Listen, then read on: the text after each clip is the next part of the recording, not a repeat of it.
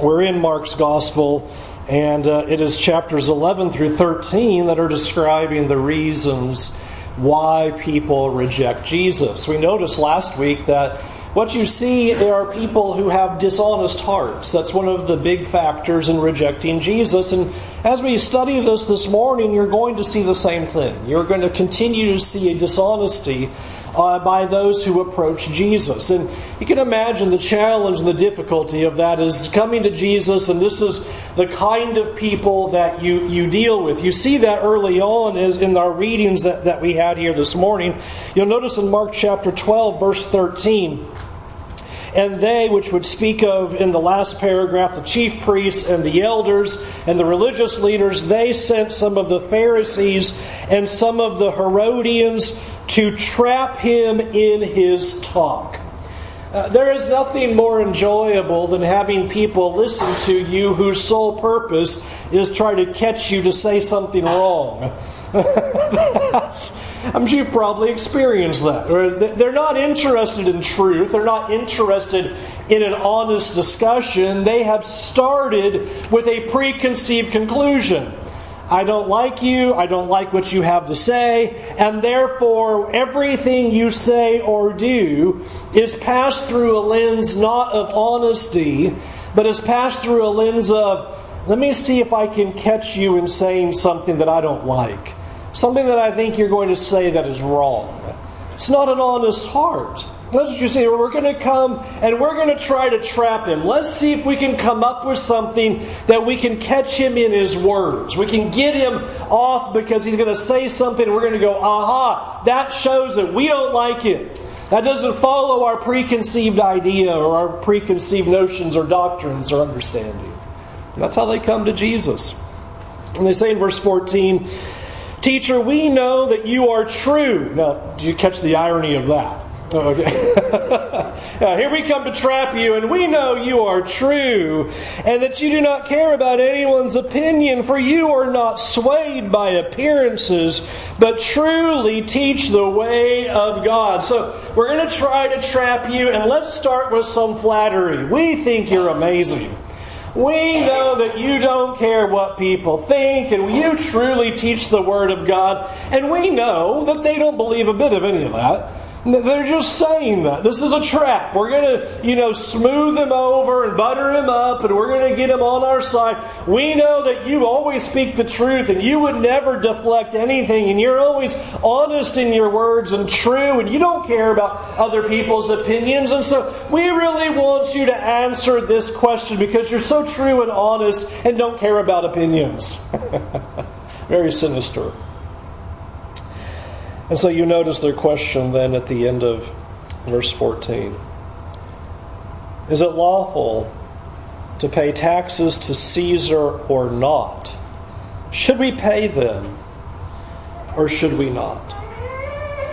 Now the reason why they think they've got a great question on their hands when it comes to Jesus is because if Jesus says, don't pay the taxes, which was certainly part of the national fervor of the day, a hatred of the Roman Empire and the Roman occupation over Jerusalem and in their land, which certainly was a popular notion of we shouldn't be paying taxes to Caesar, to the Roman Empire. The problem is that would set you up as a lawbreaker. You would be advocating break Roman law, which they would have loved for him to say that.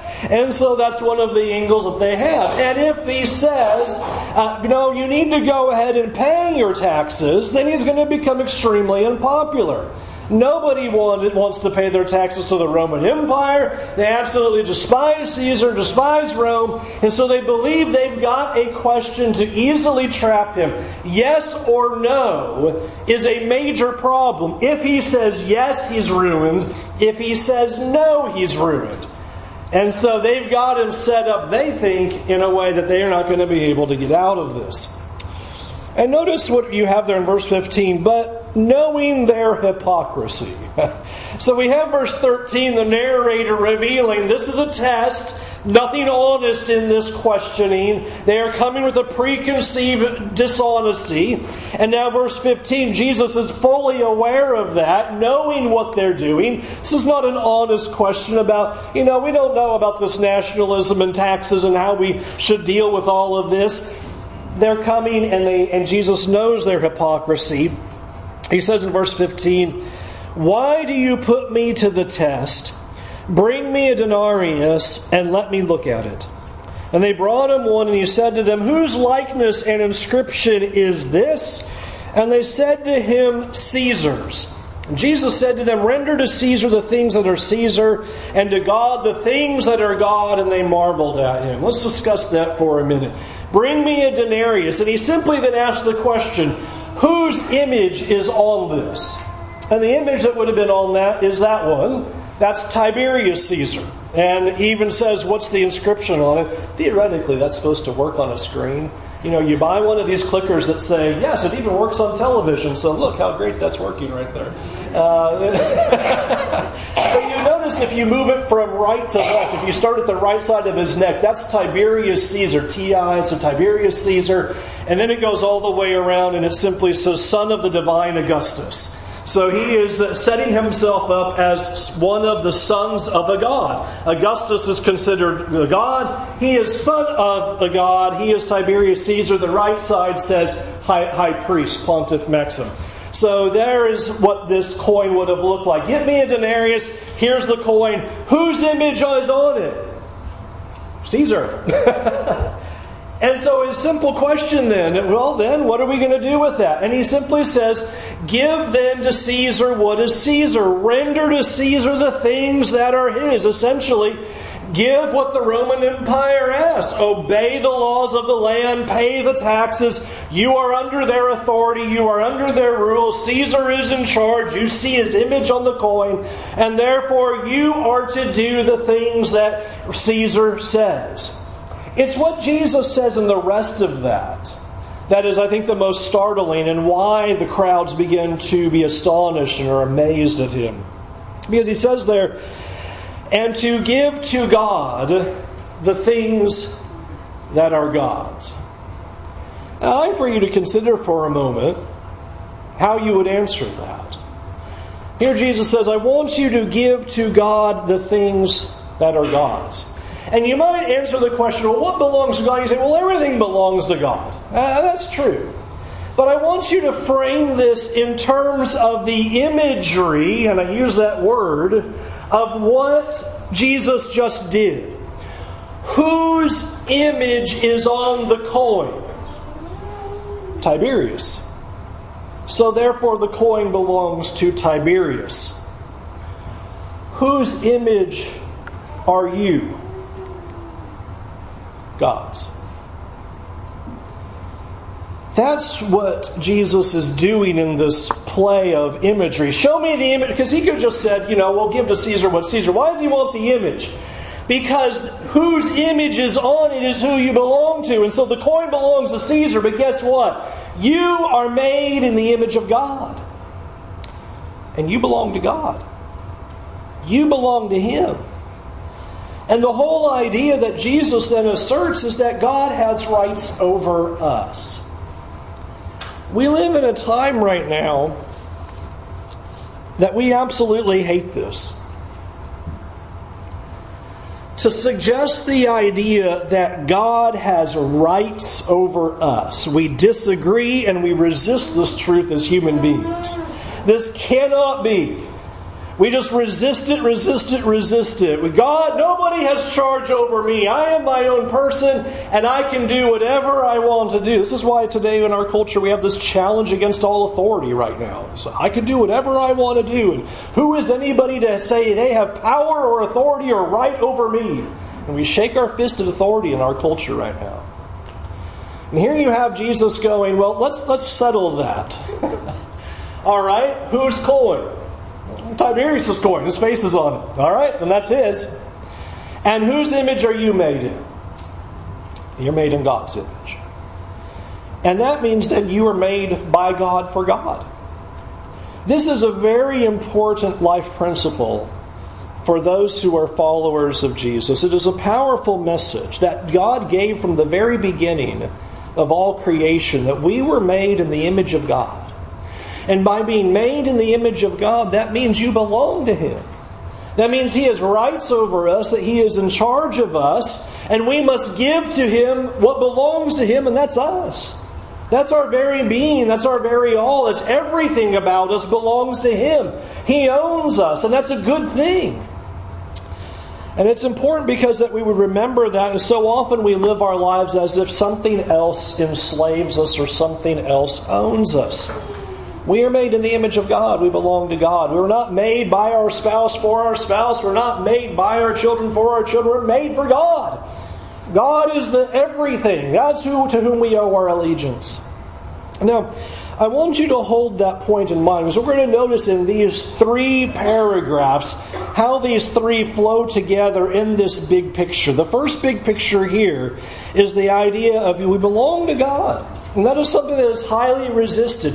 We are made in His image, and thus He has rights over us. Now, you will notice that this just keeps flowing in all of these people who keep running to Jesus and trying to trip Him up, trying to find a way to discredit Him. Remember what we saw back at the beginning here, where we're only a couple of days from His crucifixion. We are only a couple of days here from the time that He is going to be betrayed. You notice now verse 18 of Mark 12. And the Sadducees came to Him, who say there is no resurrection. And they asked Him a question, saying, Teacher, Moses wrote for us that if a man's brother dies and leaves a wife but leaves no child, the man must take of the widow and raise up offspring for his brother. There were 7 brothers, and the first took a wife, and when he died, left no offspring. And the second took her and died, leaving no offspring, and the third likewise, and the 7 left no offspring. Last of all, the woman also died. In the resurrection, when they rise again, whose wife will she be? For the 7 had her as a wife. You have to love this. So here we have the Sadducees, and they go, let us have a crack at Jesus. Okay, the chief priests and the scribes, they've all failed. The Pharisees and the Herodians just tried, and they failed. Sadducees' turn. All right, we're going to discredit Jesus because we have the linchpin argument that no one will be able to settle. And what they use is the law of Moses. There's a provision in the law of Moses for if a widow doesn't have any children, how is she going to be taken care of? Remember, no Social Security, no retirement plan, no provisions whatsoever. Your husband dies and you have no children. Back in ancient Near Eastern times, your children were your retirement. I think we should bring that back. All their work, you can just take us all the way on into glory. It'll be fine. That's the way it was in ancient Near Eastern times. So here's a situation where the wife loses the husband, becomes a widow. God puts a provision in. Then the brother would take over those rights and produce an offspring so that she would have a child to take care of her. Notice they do an illustration. Let's just take that to the extreme. That happens 7 times. She is just killing guys left and right. 7 husbands are dead. And now here we are in the resurrection. We're all together in eternity. Whose wife does she belong to? You know, they're like, we got you. How are you going to be able to explain that? And this is their hypothetical. And what they're doing is this is a way to disprove resurrection.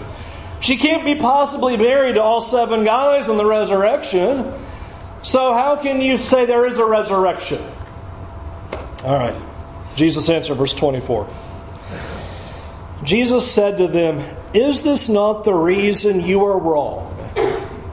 Because you know neither the Scriptures nor the power of God. For when they rise from the dead, they are neither married or given in marriage, but are like angels in heaven. And as for the dead being raised, have you not read in the book of Moses, in the passage about the bush, how God spoke to him, saying, I am the God of Abraham and the God of Isaac and the God of Jacob. He is not the God of the dead, but of the living.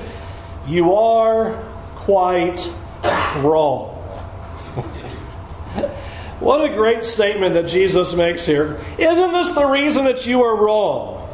Because you do not know the Scriptures, and you do not know the power of God. Now, I want you to think about what Jesus said, because these Sadducees obviously know the Scriptures. In fact, they were just using the Scriptures to make their point. They're using the law of Moses and saying, when a wife loses a husband and there's no offspring, that's what the law of Moses says. They know the Scriptures. I want us to be startled by the recognition that there is a way to know the Scriptures and not know them at all. That sounds weird. That's what Jesus just said. Because they know the Scriptures. They can quote the Scriptures. They're building doctrines off the Scripture, like this one. We've got 7 husbands dead. There is a way to know the Scriptures and actually not know the Scriptures at all, and not know the power of God at all. There's a way to memorize this book, to know everything that it says, to have all the doctrines, to have all the teachings, to know where things are, where you could be, the Bible trivia master and quote where everything is and know exactly where it's at. And not know anything about it at all. And really, ultimately, not know anything about God. You're quite wrong, because you don't know the Scriptures and you don't know the power of God. What a slap.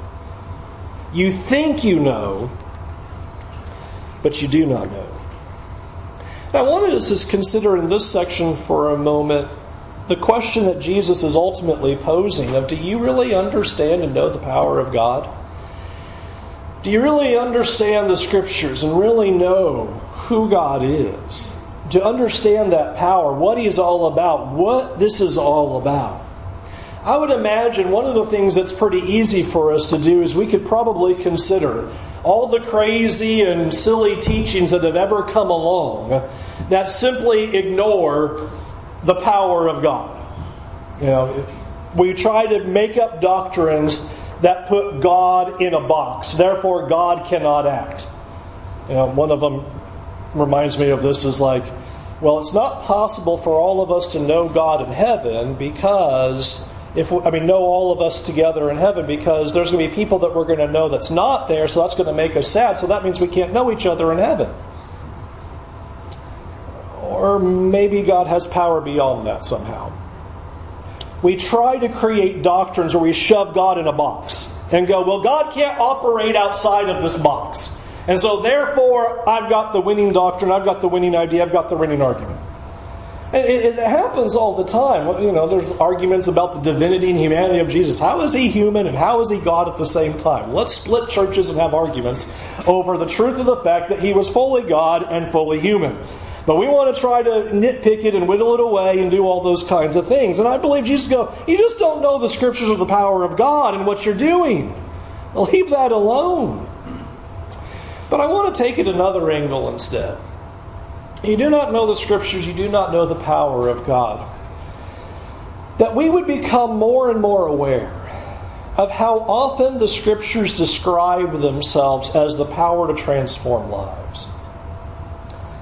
And we understand the power of God to transform the lives that we have. In so many of our studies that we've done on Sunday morning, like when we are in 2 Corinthians, like when we've been in the prophets, what we've seen in Exodus, what we've seen when we go even further back, like in the Gospel of John, so many of our studies, you are having statements made by God about the power of God to transform lives. Soon we'll get into Hebrews far enough where we get out to chapter 4 where you talk about the Word of God being alive and active and more powerful and sharper than a two-edged sword, that's able to divide even between soul and spirit and joint and marrow. Here is this powerful transforming tool that God has. That God has the power to change lives. And so often I think it is easy for us to underestimate the power that God is able to accomplish. One of my favorite passages that speaks to that, I don't have time to flesh it out this morning. Isaiah 55. Isaiah 55 begins with a call for all peoples to come to him. All who are thirsty, come to me and drink. Why do you labor for bread that's not bread? It perishes. I'm trying to give you basically the real bread and true living water.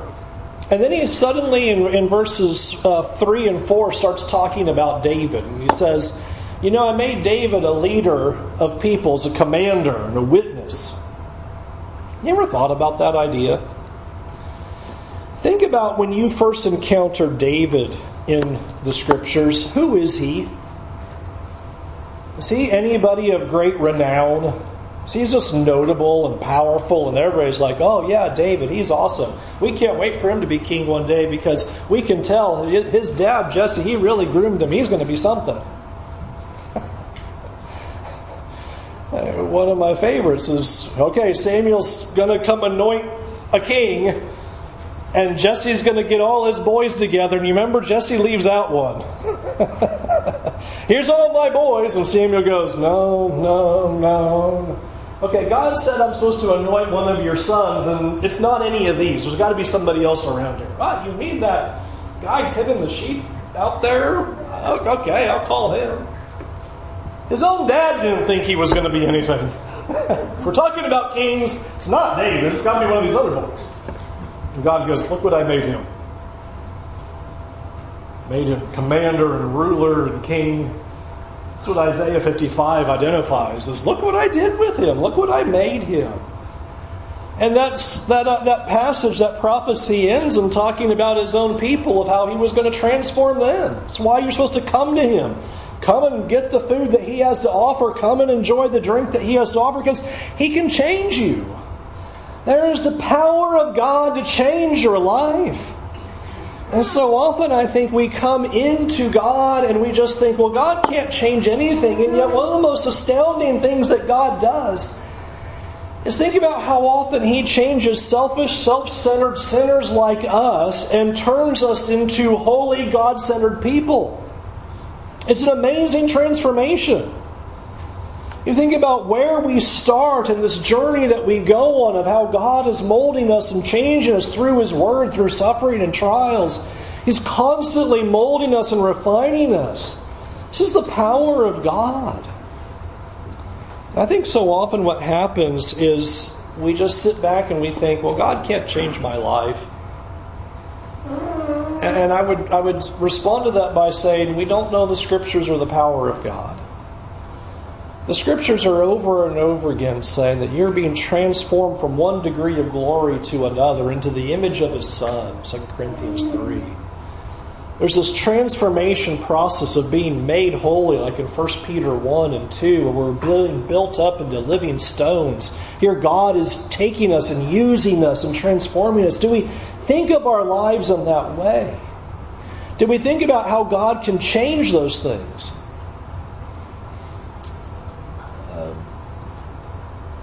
Maybe you're not like me in this, but I have the tendency to think that you are. But are you able to look back in your life, however far back you need to go, and you think about whatever circumstances your life may have been in, however dark, however difficult, however hopeless it may have seemed,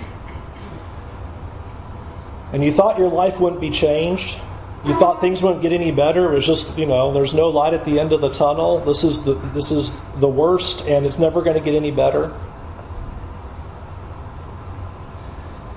And just think about how God has transformed you, and transformed those circumstances, and transformed other people in your life to bring you where you are today. We forget the transforming power of God and His Word. And we just simply don't see the Scriptures that are telling us God's changing you. The reason you're going through suffering is He's refining you. He's putting you in the fire. He's testing your faith. He's building you up. He's making you stronger. He's getting you ready for glory. And we forget that that's the power of God to change us. It's an amazing thing of what God does. And sometimes we just have to sit back and reflect like Isaiah 55 does and just says, think about David. Look where he started. Look where he ended. Look at what God did in his life. You can think about with so many people. Look at Abraham. Look where he started. Look where he ended. Look at Jacob. Look at where that guy started. What a terrible guy. Look where he ends. You can do that over and over again. I like Judah. Judah's a terrible, terrible individual, son of Jacob.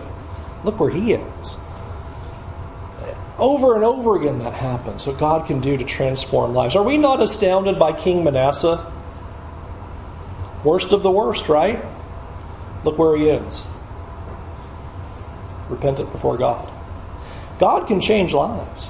So often what we do in our lives is we stop right here in this moment and we go, it can't get any better. God can't do anything. He can't change my life. He can't change me. He can't change other people around me. This is the darkness that I'm in. It's never going to get any better.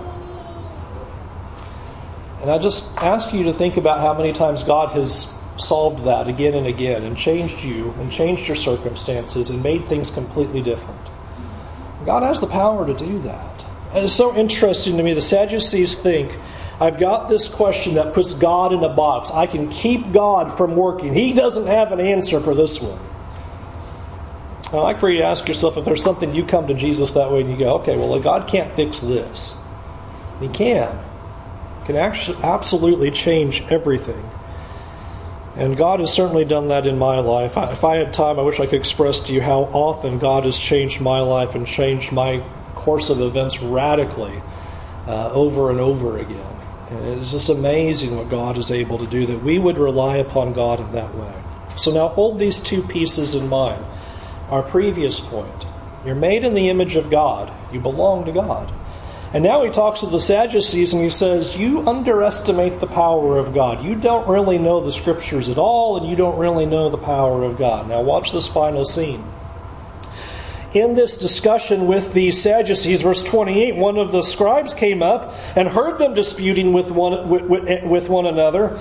And seeing that he answered them well, he asked him, which commandment is most important of all? Don't you almost get this picture of like this is an assembly line of testing Jesus? All right, first we have the Pharisees and the Herodians, and they fail. Well, they were right in the wings with the Sadducees, and they come up and ask him. And now the scribe, and now we immediately when we read scribe, we kind of go, uh-oh, here's another one who's coming to test Jesus. And so he comes up here, which commandment is the most important of all? Verse 29.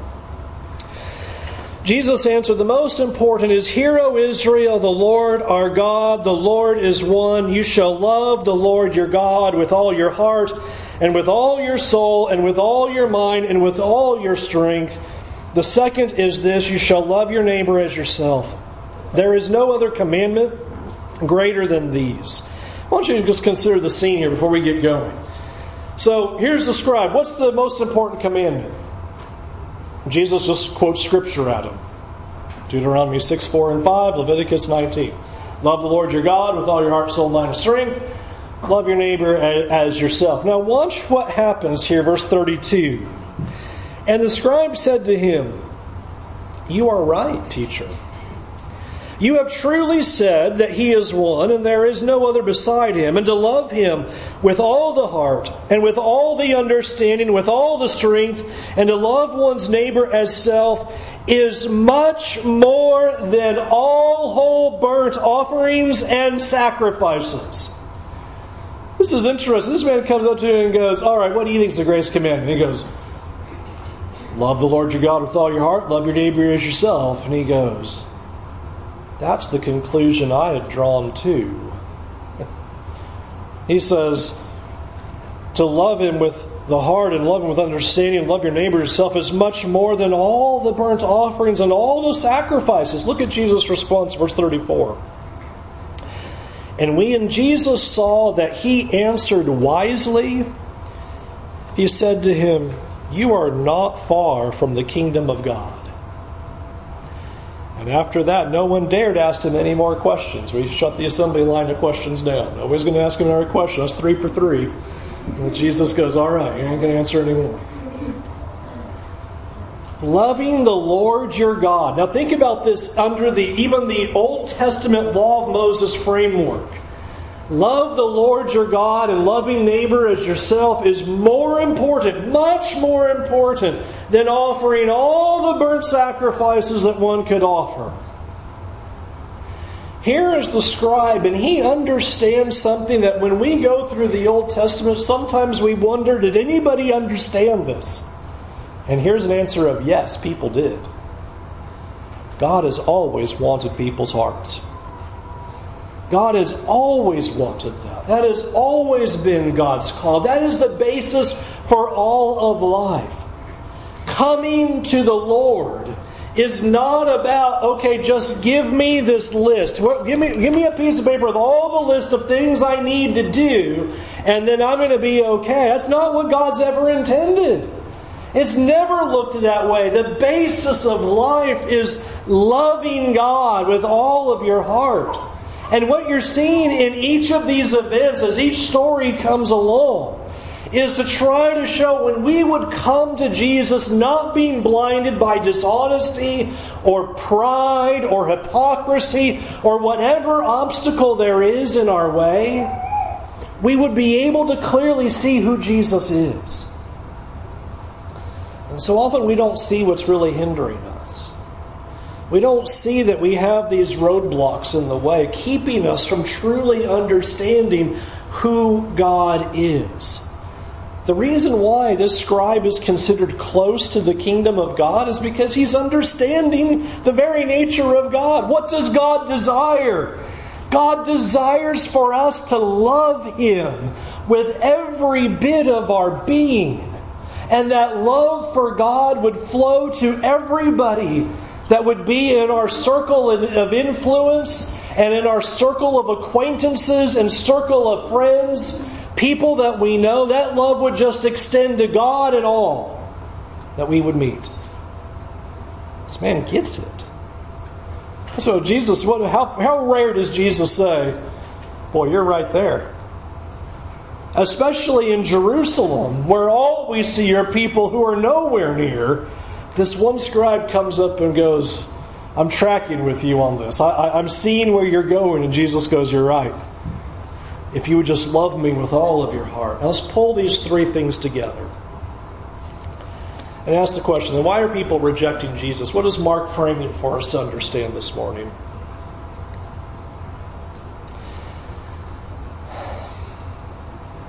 I submit to you this is often hard to accept.